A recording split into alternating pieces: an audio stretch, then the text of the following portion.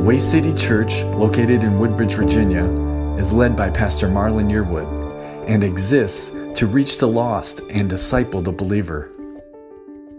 We're going to be looking in John chapter 6 again this Sunday. And like I said, there's so much in this chapter that multiple sermons could be preached, right? From this one chapter alone. But today we're going to focus on verses 22 through 71, okay? And please believe I am not skipping over the story of Jesus walking on water because there's nothing there. Oh, please believe it. I would encourage you to go back and read this entire chapter and just let God, by the power of the Holy Spirit, just use His word to just fill you up and to change you and to transform you by the renewing of your mind. But let's look today at verses 22 through 71. And what I want you to be thinking about as we go through these verses is this question. And just let God, by the power of the Holy Spirit, just help you to examine yourself, right?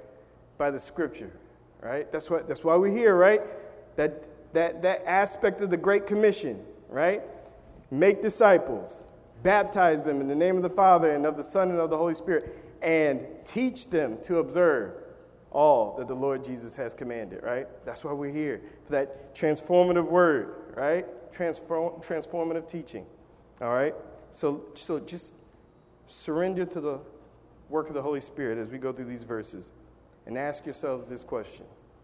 Do you love the truth? Do you love the truth? Do you love the truth? Let's start in verse 22. And the Word of God says this. The Word of the living and true God says this. On the following day, when the people who were standing on the other side of the sea saw that there was no other boat there except that one which his disciples had entered, and that Jesus had not entered the boat with his disciples, but his disciples had gone away alone. However, other boats came from Tiberias near the place where they ate bread after the Lord had given thanks. When the people therefore saw that Jesus was not there, nor his disciples, they also got into boats and came to Capernaum seeking Jesus. Now, like I mentioned before, this is after Jesus, he perceived, remember last week, I believe we stopped at the verse where it speaks about Jesus perceived that the people were going to try to take him and make him king. And so he went off alone, remember, into the mountains. And the disciples went and it seems like they just took it upon themselves to get in boats and they cross over, right, to Capernaum, right, from Tiberias. And so after they had went out a couple of miles, they see Jesus coming across the water. Right? He's walking on the water. The wind has kicked up, the waves have kicked up, and Jesus is walking on the stormy water. And I know we're focusing on verses 22 through 71, but man, I can't help myself. So, sometimes people might get it in their mind that there's like this kind of still water with it almost looks like, shiny floor, and it's just, no, think about this. We're talking about waves splashing up and down, uneasy water, and Jesus is just walking on it. I imagine sometimes it's like he's going uphill and downhill, right? Because you got these waves going up and down. And the Bible tells us that he gets into the boat, and as soon as he gets in the boat arrives where they are, right? So I'm just giving you this kind of recap of where we are. And so this is after all that, and it's the next day, right? After they arrive in Capernaum, after Jesus gets in the boat with them, walking on the water, right? And so the people who he fed earlier in chapter 6, right? The crowd of at least 5,000 that he fed with the 2 fish and 5 loaves of bread, supernaturally, miraculously, they've come seeking him. I want you to catch that word, seeking, right? They've come seeking him. But I'm not going to spoil it for you. Spoiler alert. I'm not going to spoil it for you, right?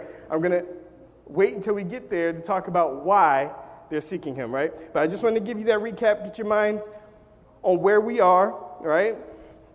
And so they've noticed, they picked up on, wait, we didn't see Jesus get into the boat with his disciples, so how did he get here, right? Okay? Now, it's important to understand the people had this experience with Jesus, right? The people have had an experience with Jesus and have noticed supernatural things about him, that somehow he got here without a boat. And they've come seeking him because of these things. They have come seeking him because of experiences. But ask yourself this, have they come seeking him for him? Right? Let's read on. In verse 25, it says this. And when they found him on the other side of the sea, they said to him, Rabbi, when did you come here? All right, now some people might read that and just keep on passing on with the rest of the story. But let's pause there for a minute, right? Notice how they're seeking him, the way they're going about seeking him, right? They're seeking him on their own terms and not on his terms, right? They're seeking him, like many today, right? These people, and here in John 6:25, they want to seek the Lord Jesus as a rabbi or just as a good teacher, right? But not as he truly is. They don't want to seek him as Messiah, the one who was foretold to come, right? They don't want to seek him as the Lord of all creation in human form, but they just want to seek him as rabbi. Just rabbi, right? Because rabbi is a little less authoritative, right? A little less authoritative. And, you can disagree with a rabbi. You can debate with a rabbi, right? And think about this. Many in the world today just want to see the Lord Jesus as a good teacher or a positive influence on the world, right? He just taught people how to love each other, right? But they don't want to see him as the sovereign Lord of all, right? They don't want to see him as the exclusive way to God, the Father. And there's none other. They just want to see him as a good teacher, right? And we see this here even then, thousands of years ago, at least 2,000 years ago, people who just want to seek the Lord on their own terms, right? And I'll give you this to think about. And sometimes, even many of us who profess faith in Christ, we don't handle him and we don't handle his word like we believe he's Lord of all. Right? We don't handle him and we don't handle his word like we believe he's sovereign in every area of our lives. Right? Sometimes we handle his word like it's negotiable. Right? Something to reflect on. Do we seek him on our own terms or on his?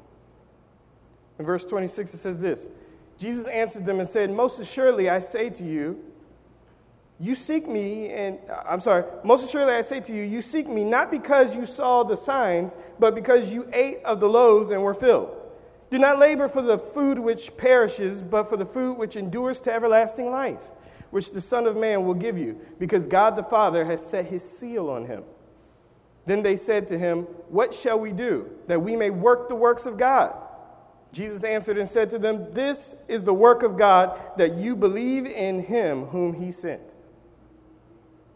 So we see in these verses, the Lord Jesus is doing several things here, okay? First, he's confronting them about their true motives for seeking him in the first place, right? Pause, think about that for a moment. Look, we might trick ourselves, we might deceive ourselves, but you're not going to trick the Lord. You're not going to deceive the Lord. You might approach him sounding all sincere and, Rabbi, how did you get here? Right? Right? But the Lord knows. He knows what you are really looking for.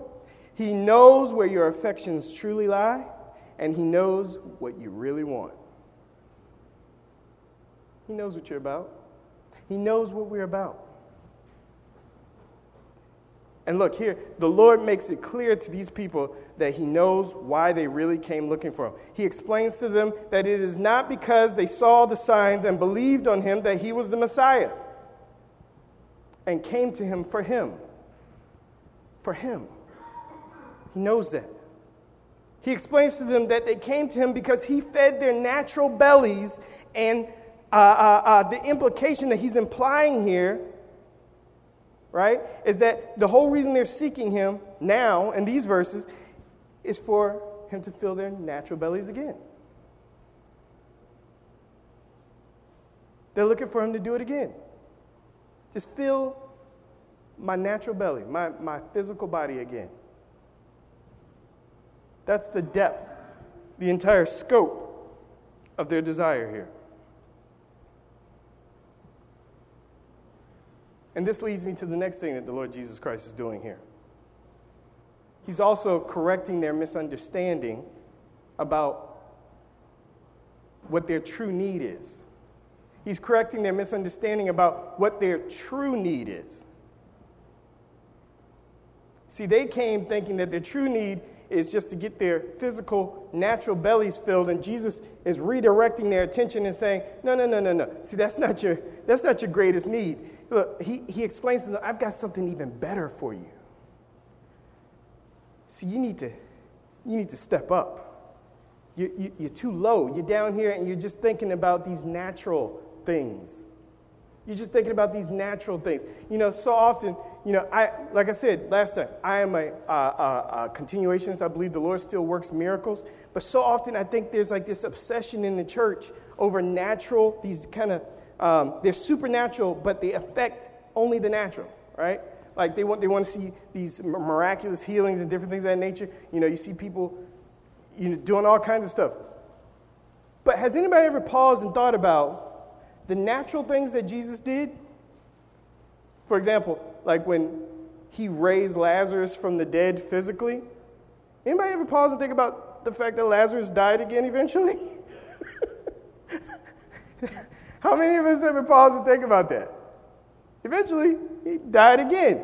So what Jesus is saying here to these people is, don't labor for the bread that you eat and then you just perish, right? Yes, Jesus fed them supernaturally with 2 fish and 5 loaves of bread. 5,000 people, just food just appeared, right? But here they are the next day and they're hungry again. And Jesus says this. He says, don't labor for the food that you eat and it perishes, right? And you perish, right? But labor for the food that you eat and endures to everlasting life. He says, step up. Step up. I've got something better for you. I got something better for you. So he explains to them their misunderstanding about what their real need is here. They need the bread of life. They need eternal life. And he's the only one who can give it to them. And thirdly, in these verses, we see that the Lord begins to redirect the crowd. Thirdly, we see that the Lord also corrects their misunderstanding about what it means to do the works of God. Right? We see here in verse 29, we see the Lord corrects their misunderstanding about what it means to do the works of God. Right? He says this. This is the work of God, that you believe in him whom he sent. They say, what must we do to be doing the works of God? Jesus tells them, don't labor for the bread that perishes, but for the bread that endures to eternal life. And their response is, okay, well, so what should we be doing to be doing the works of God? And Jesus' response is, this is the work of God, that you believe in him whom he sent. So he corrects their misunderstanding about what it means to be doing the Word of God.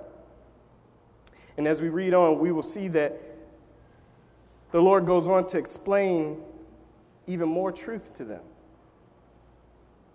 Here he's beginning to do what? He's beginning to give them the truth. Remember the question, do you love the truth? The Lord is beginning to give them the truth. So let's read on at verse 3, and let's see, because there's some mixed responses in this crowd. And so let's read on to see how the people respond, right? In verse 30 it says this, therefore they said to him, what sign will you perform then, that we may see it and believe you? What work will you do? Our fathers ate the manna in the desert, as it is written. He gave them bread from heaven to eat. Now, I start laughing here. I start laughing because, brothers and sisters, can we say that these folks are really focused on this bread?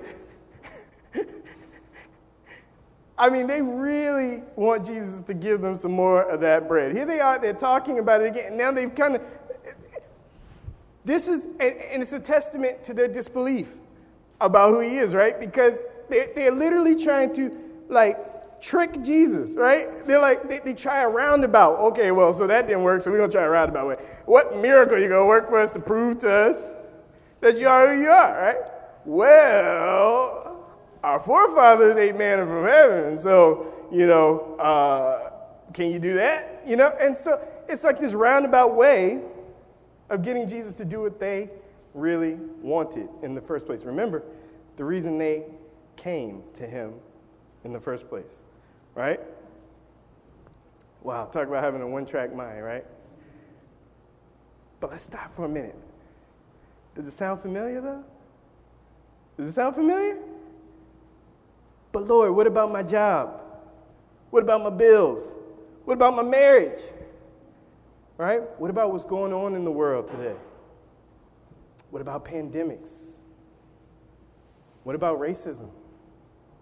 Lord, what about? And it's like we can become so fixated on these natural things and trying to get the Lord to do something about these natural things. But Lord, yeah, I hear what you're saying. That's all great and good. That, labor for the bread that endures the everlasting life. But what about this? Can you do something about this? Do something about this, Lord.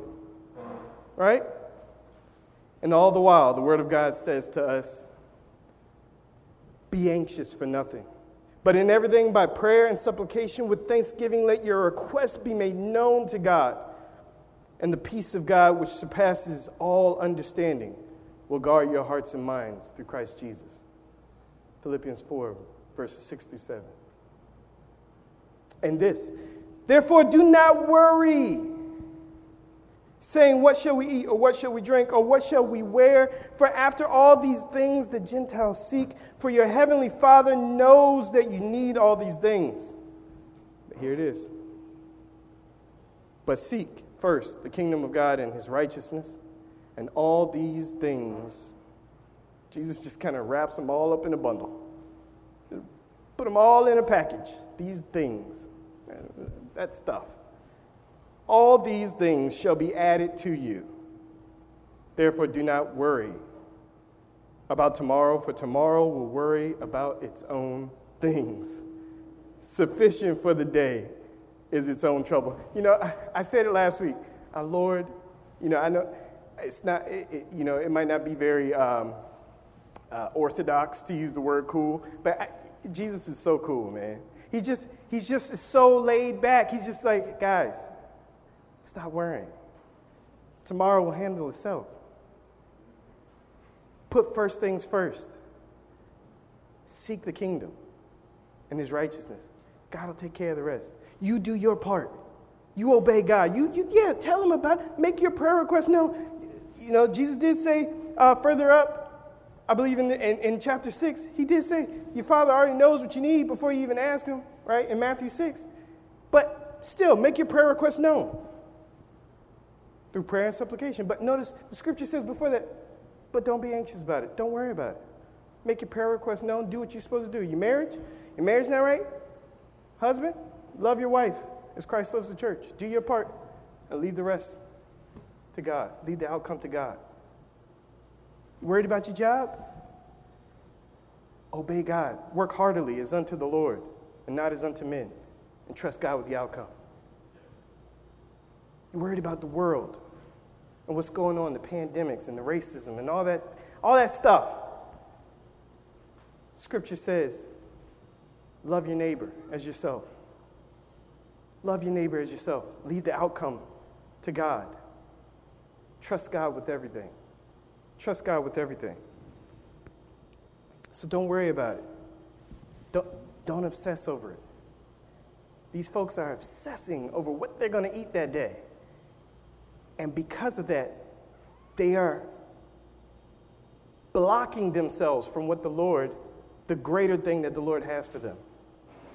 Their one-track obsession over this bread of all things is blocking them from the greater thing that God has for them, that the Lord is trying to give them. Verse 32, let's read on. In verse 32, it says this, "Then Jesus said to them, 'Most assuredly I say to you, Moses did not give you the bread from heaven, but my Father gives you the true bread from heaven. For the bread of God is he who comes down from heaven and gives life to the world.'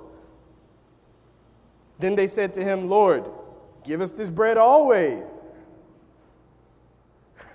We're going to touch on why that was an interesting response. And Jesus said to them, "I am the bread of life." He said, "I am the bread of life." Because apparently they didn't catch it a moment ago when he said, "He." Did you catch that? I mean, I was going to get to it later. I got to get to it now. He says this, "For the bread of God is he who comes down from heaven and gives life to the world." And it appears they are still focused on food. And they're like, "Lord, give us this bread always." Apparently they missed the he part, right? And so Jesus, in his gracious way, just explains it to them. And he says, "I am the bread of life. He who comes to me shall never hunger, and he who believes in me shall never thirst. But I said to you that you have seen me and yet do not believe. All that the Father gives me will come to me, and the one who comes to me I will by no means cast out. For I have come down from heaven, not to do my own will, but the will of him who sent me. This is the will of the Father who sent me, that of all he has given me I should lose nothing, but should raise it up in the last day. And this is the will of him who sent me, that everyone who sees the Son and believes in him may have everlasting life, and I will raise him up at the last day." Praise God. Praise God for this glorious truth. Amen?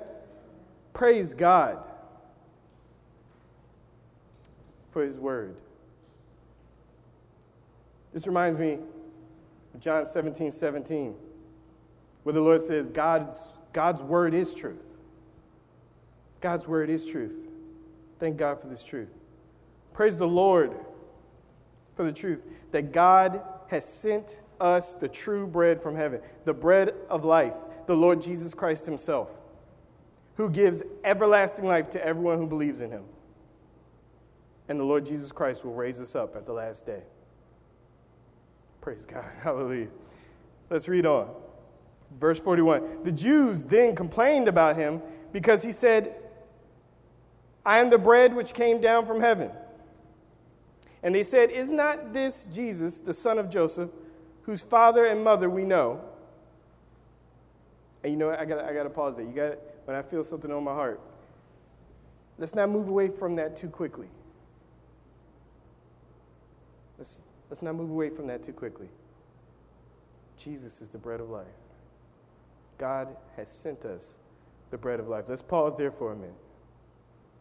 He sent us the bread of life, that whoever believes in him will have everlasting life, and the Lord will raise him up at the last day.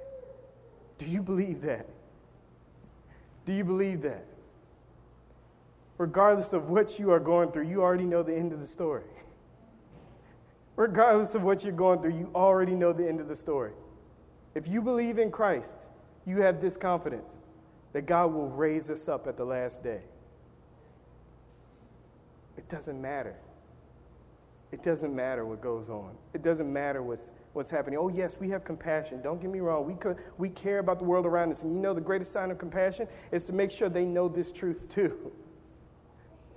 That's the greatest show of our compassion, to make sure they know this truth so that they can have this blessed hope as well. That whoever believes in him and eats of this bread of life will live forever. And the Lord will raise them up at the last day. Praise God. Let's not move too quickly from that. Verse 41. Definitely wanted to emphasize that more. Verse 41. "The Jews then complained about him because he said, I am the bread which came down from heaven. And they said, is not this Jesus, the son of Joseph, whose father and mother we know? How is it then that he says, I have come down from heaven? Jesus therefore answered and said to them, do not murmur among yourselves. No one can come to me unless the Father who sent me draws him, and I will raise him up at the last day.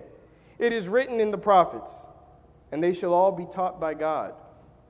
Therefore, everyone who has heard and learned from the Father comes to me. Not that any has seen the Father, except he who is from God. And you know, verses like that in verse 45, in verse 45, wow. The exclusivity. They're in no uncertain terms. And it boggles the mind that people debate this. How many times did Jesus have to say it? He said anybody. He said anybody. Listen to this. Everyone who has heard and learned from the Father comes to me.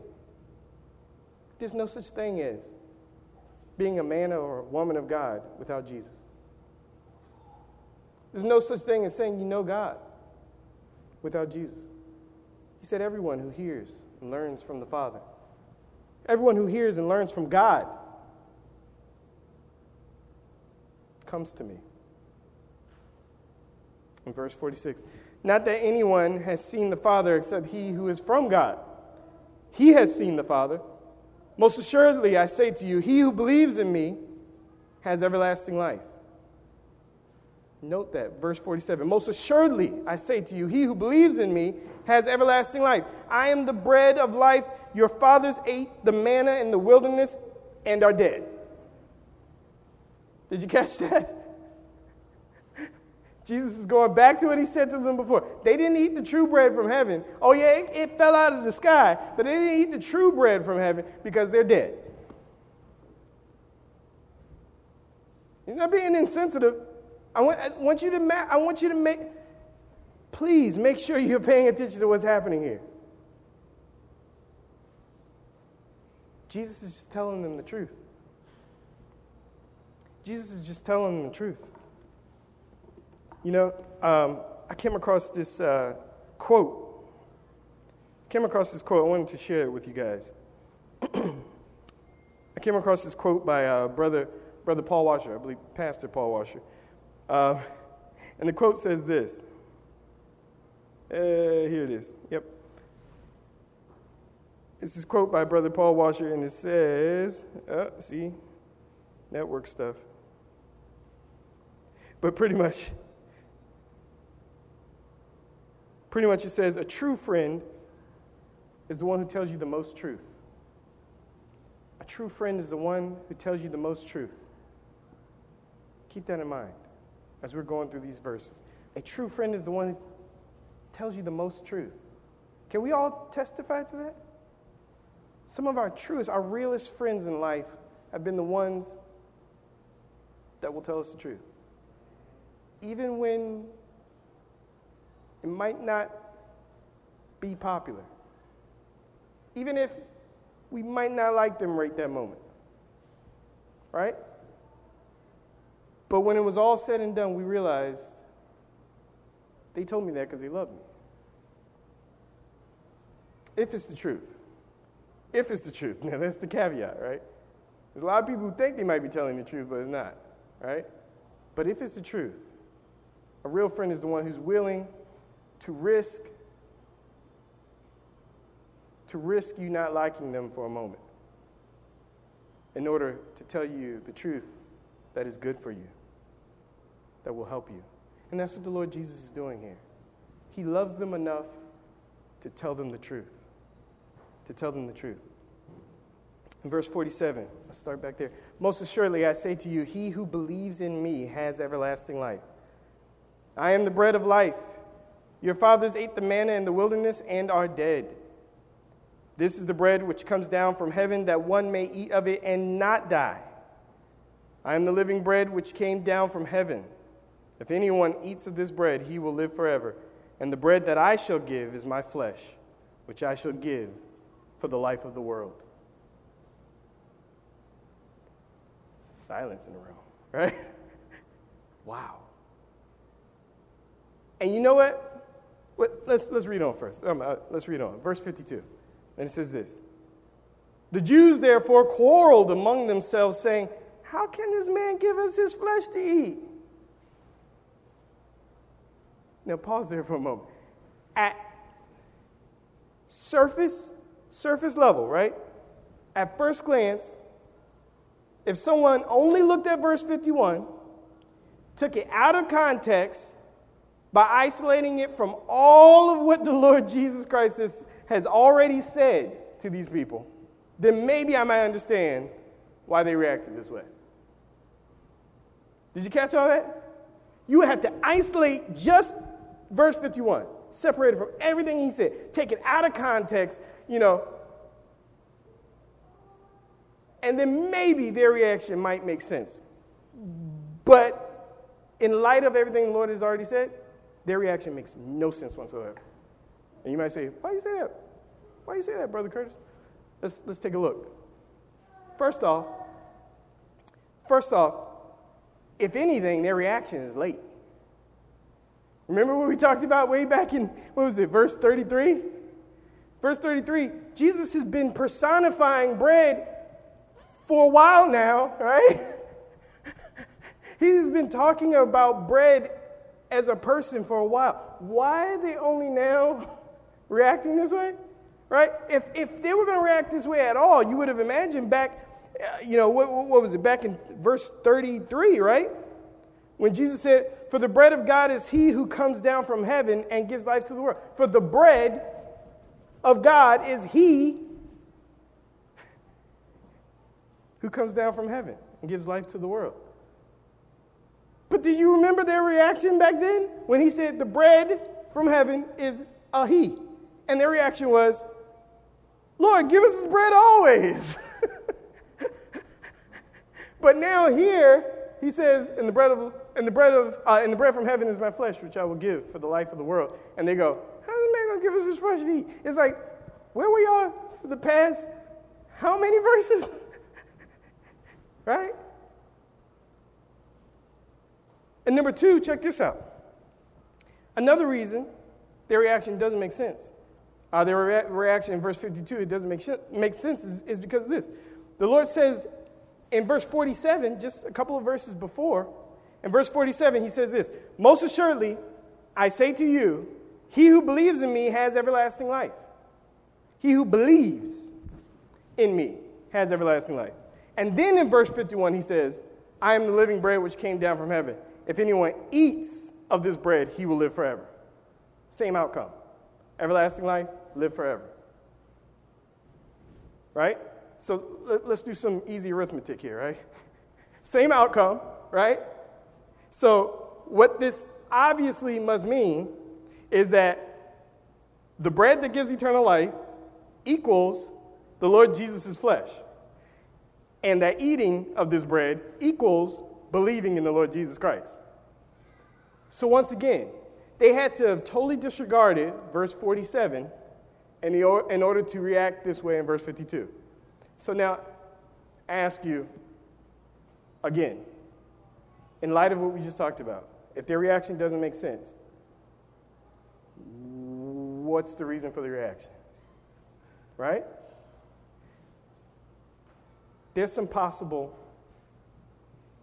explanations here. They are reacting this way because they completely disregarded and selectively ignored certain things that Jesus said in order to use certain other things against them. Or somehow they didn't even hear him say it. But they heard him say verse 51, but didn't hear him say the others. Now, I know we are talking about a group of people before the Holy Spirit was given. I know we are talking about a group of people who don't have the indwelling Holy Spirit to help them see with spiritual eyes and to hear with spiritual ears and different things of that nature. But can I submit this to you for consideration?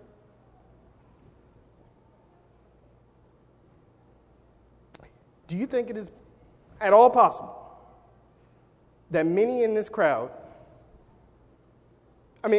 just pause for a minute. From what we've seen about the reasons why this crowd initially even came to Jesus, from what we've seen about their behavior and how they seem fixated on this bread, right? Do you think it's at all possible that this crowd is so distracted by their own agenda that it is blocking them, it is distracting them from being able to see clearly and receive the far more important, far greater, far higher, and eternal blessing that they really need from the Lord Jesus? The higher and eternal blessing that the Lord wants to give to them. But their own agenda is standing in their way. It's blocking them. It's like whole sentences that Jesus said to them are just like not even being heard.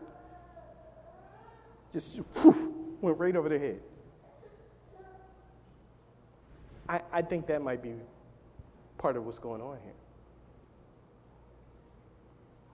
Just chew on that for a little bit. Chew on that. Ask yourselves here in the room, on the internet, are you letting your own agenda get in your way? Your own agenda that you want God to do, are you letting that block you from what He wants to do for you? Verse 53, it says this. Then Jesus said to them, most assuredly I say to you, unless you eat the flesh of the Son of Man and drink His blood, you have no life in you. I'll read that again. Then Jesus said to them, most assuredly I say to you, unless you eat the flesh of the Son of Man and drink His blood, you have no life in you.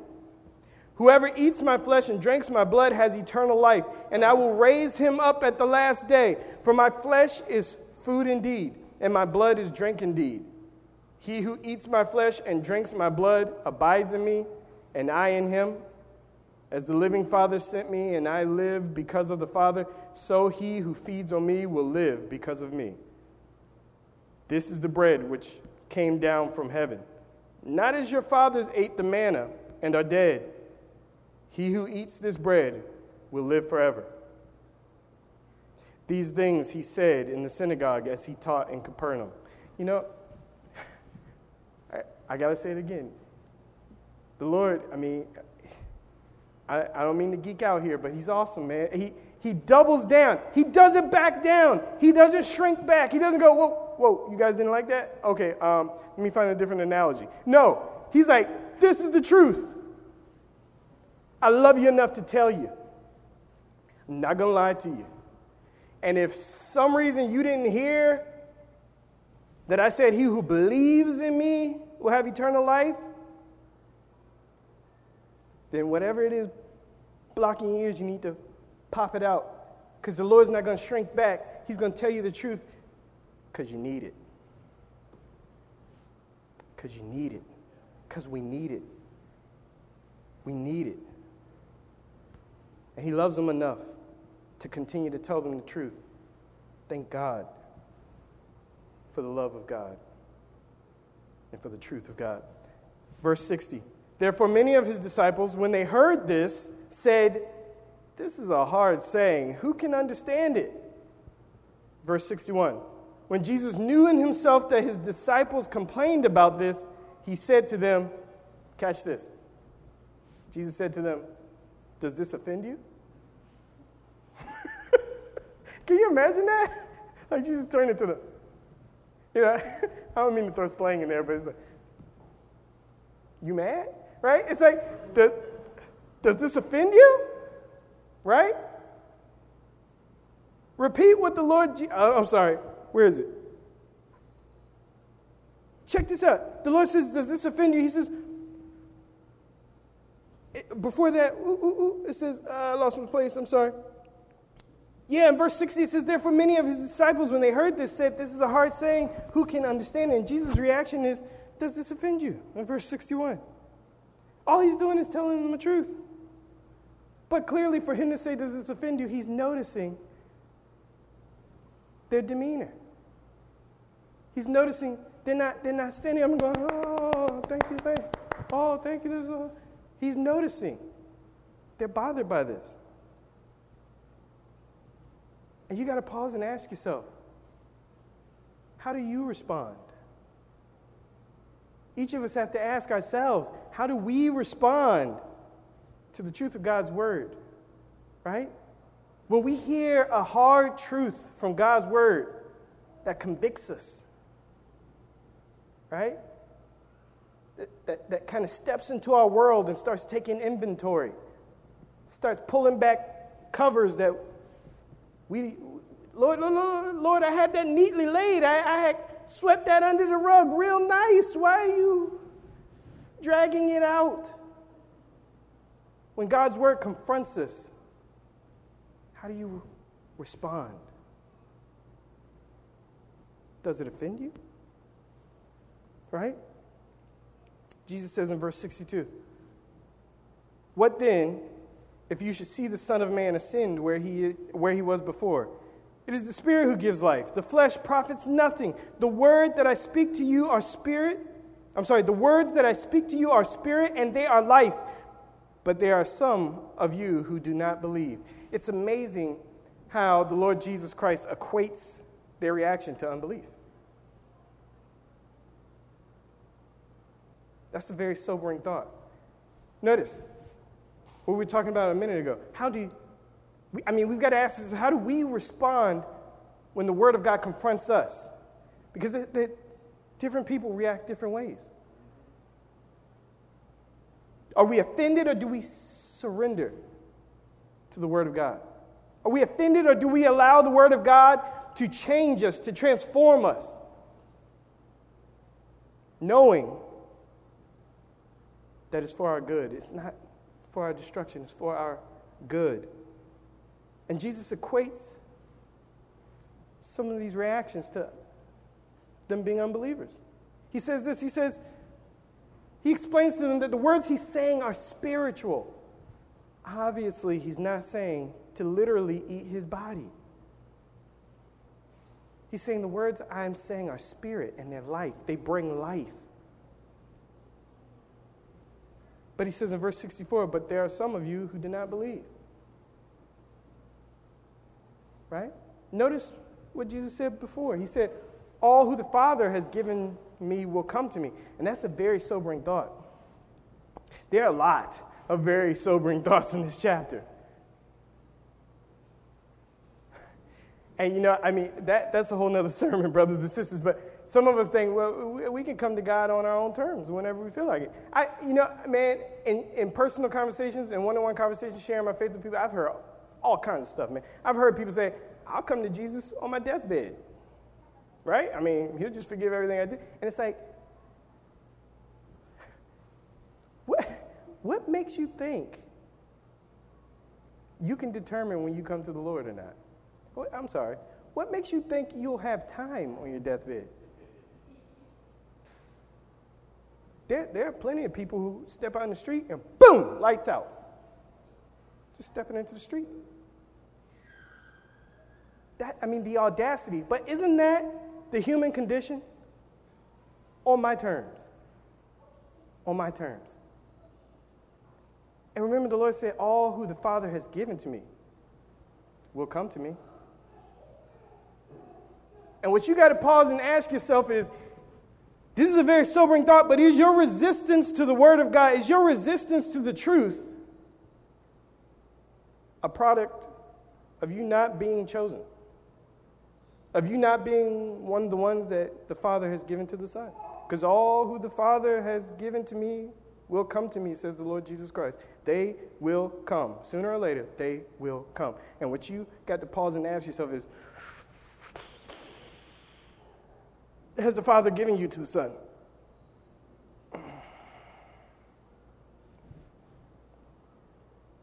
Yeah.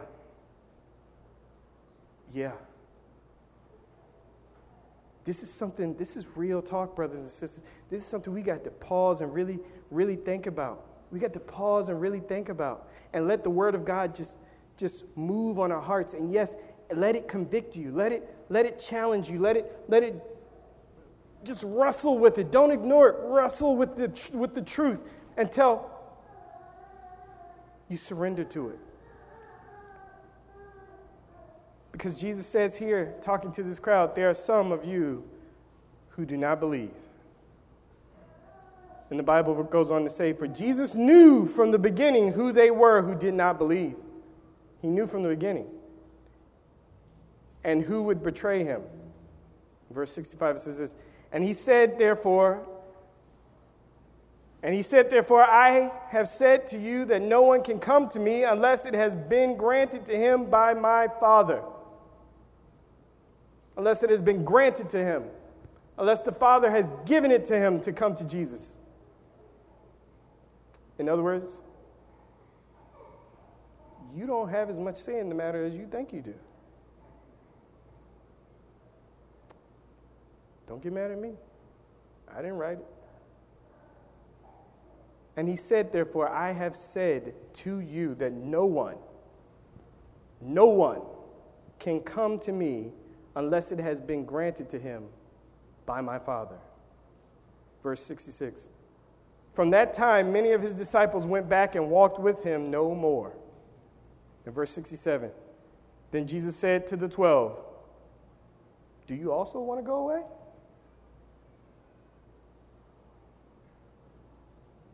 Brothers and sisters, this is heavy. This is heavy.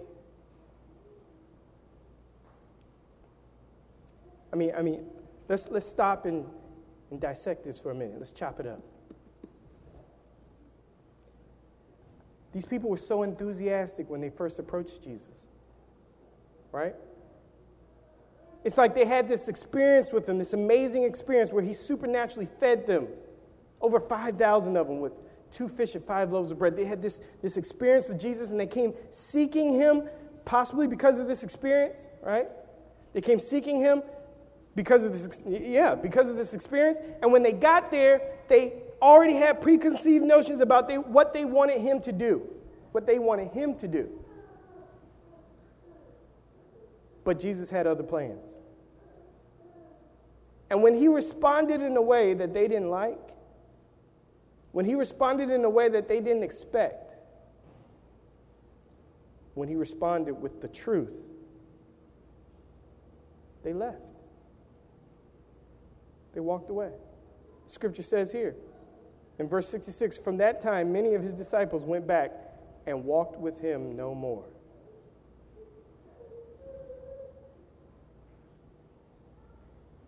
Guess what, brothers and sisters? This is happening in the world today. There are people who perhaps may have come to church for different reasons, right?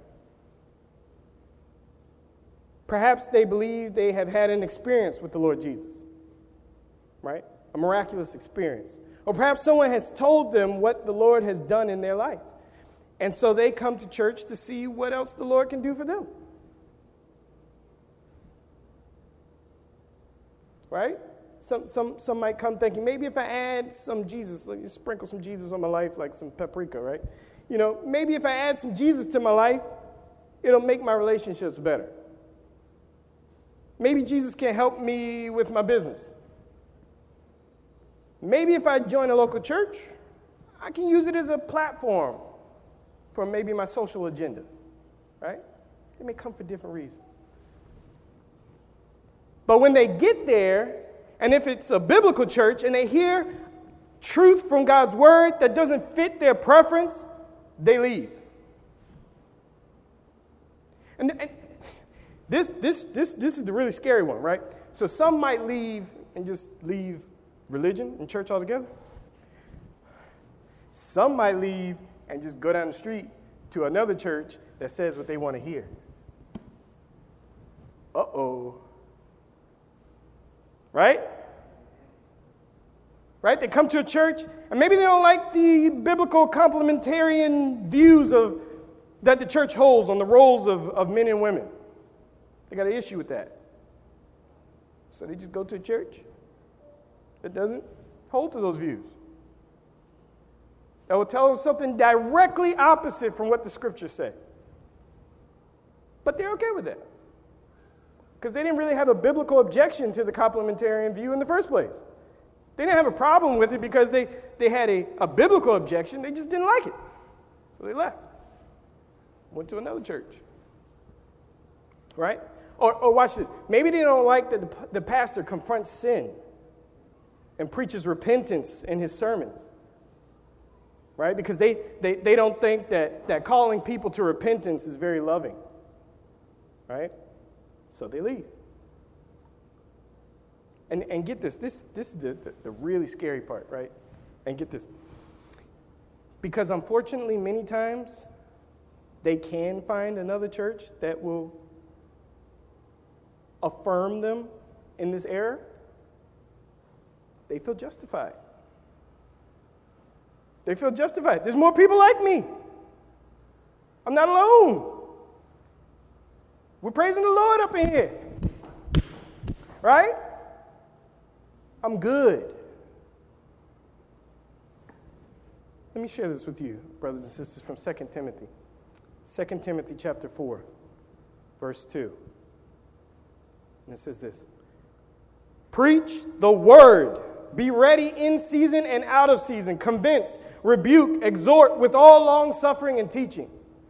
For the time will come when they will not endure sound doctrine, but according to their own desires, because they have itching ears, they will heap up for themselves teachers, and they will turn their ears away from the truth and be turned aside to fables.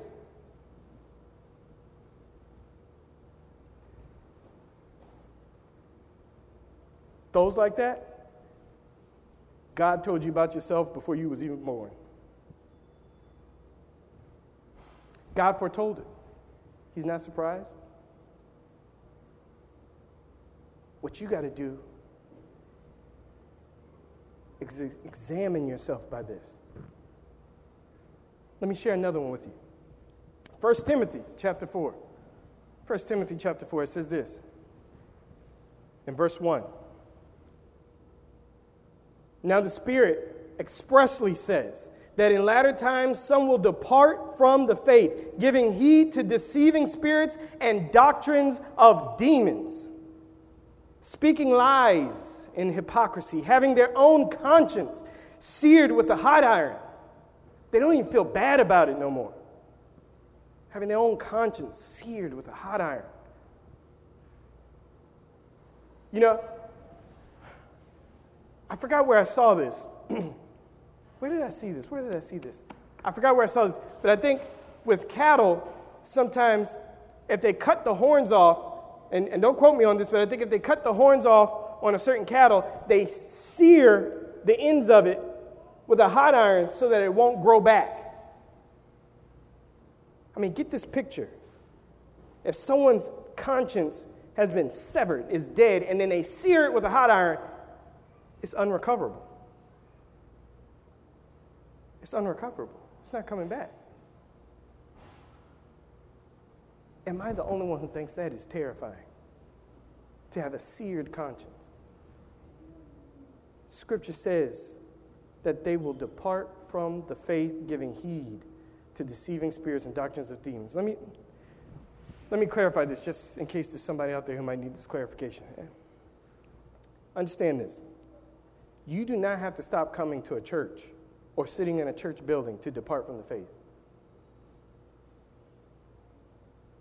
You can be sitting in a church building or even watching a church service on TV or on the internet and have rejected sound doctrine. And you could be, as 1 Timothy 4:1 says, giving heed to deceiving spirits and doctrines of demons and have completely departed from the faith. Sitting right in a so-called church building. That is a very sobering thought. Beware of this. Flee false doctrine and love the truth. Love the truth. Even if it challenges you, even if it confronts you, love the truth. The Bible also tells us this about those who do not love the truth. In 2 Thessalonians chapter 2, 2 Thessalonians chapter 2, verse 9 through 12. Now, please, hold your place in John 6. We're going back to John 6. I want to share these verses with you guys. And for this passage, I'm going to be reading from the ESV. In verse 9, it says this: "The coming of the lawless one is by the activity of Satan, with all power and false signs and wonders, and with all wicked deception for those who are perishing," watch this, "because they refuse to love the truth and so be saved.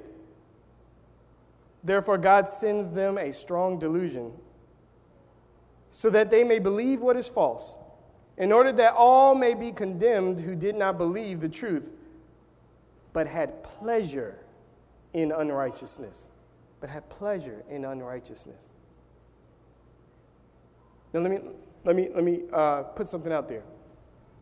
I personally hold to an eschatological view, or an end-time view, that believes that the Bible teaches that before the coming of our Lord Jesus Christ, a person that Scripture refers to in different ways, such as the man of sin or the lawless one. Some today, many today actually, refer to him as the Antichrist, will be revealed. I believe that. I believe this person will one day be revealed. And I believe that's who 2 Thessalonians chapter 2, verses 9 through 12 is referring to. Now this is the warning here, because the Bible says this, that those who will fall susceptible to his deception, specifically, the Bible says this,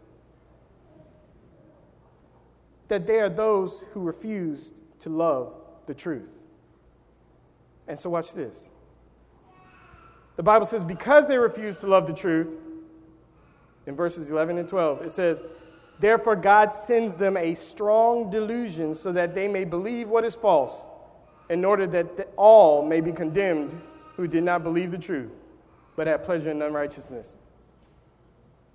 What I'm saying to you is,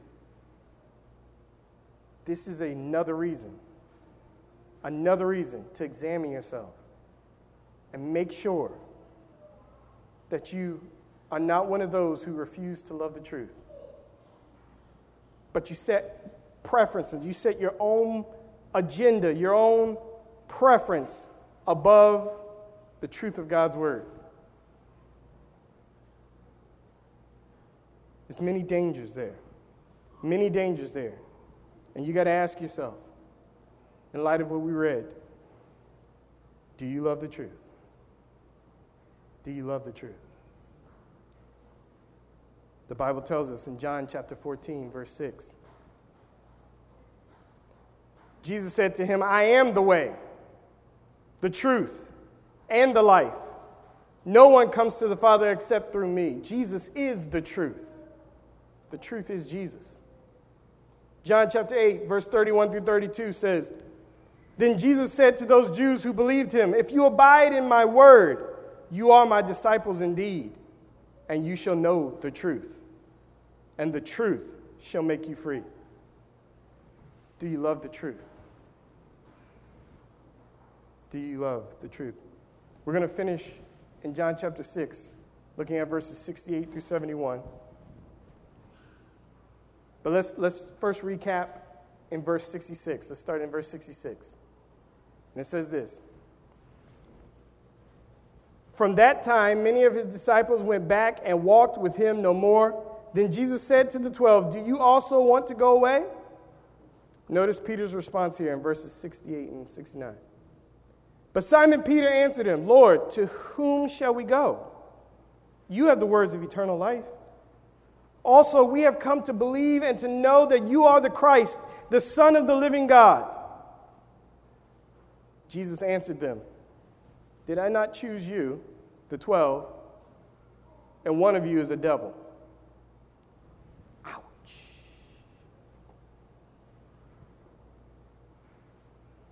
Verse 71. He spoke of Judas Iscariot, the son of Simon, for it was he who would betray him, being one of the 12.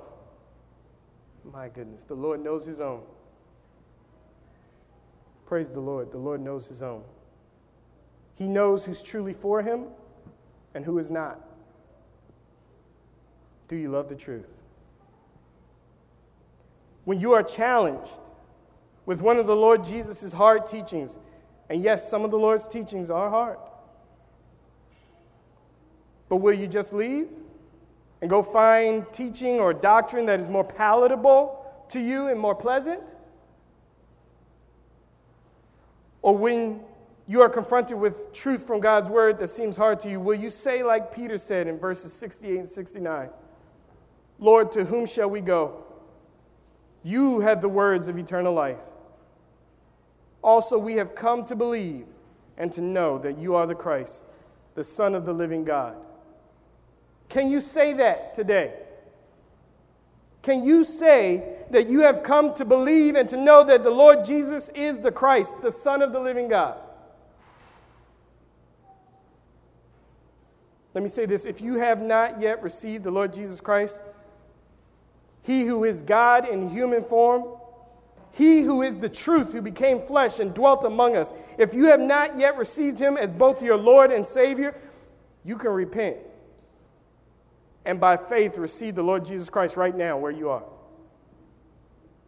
Romans 10, verses 9 and 10 says that if you confess with your mouth the Lord Jesus and believe in your heart that God has raised Him from the dead, you will be saved. For with the heart one believes unto righteousness, and with the mouth confession is made unto salvation. You can receive Him right now by faith.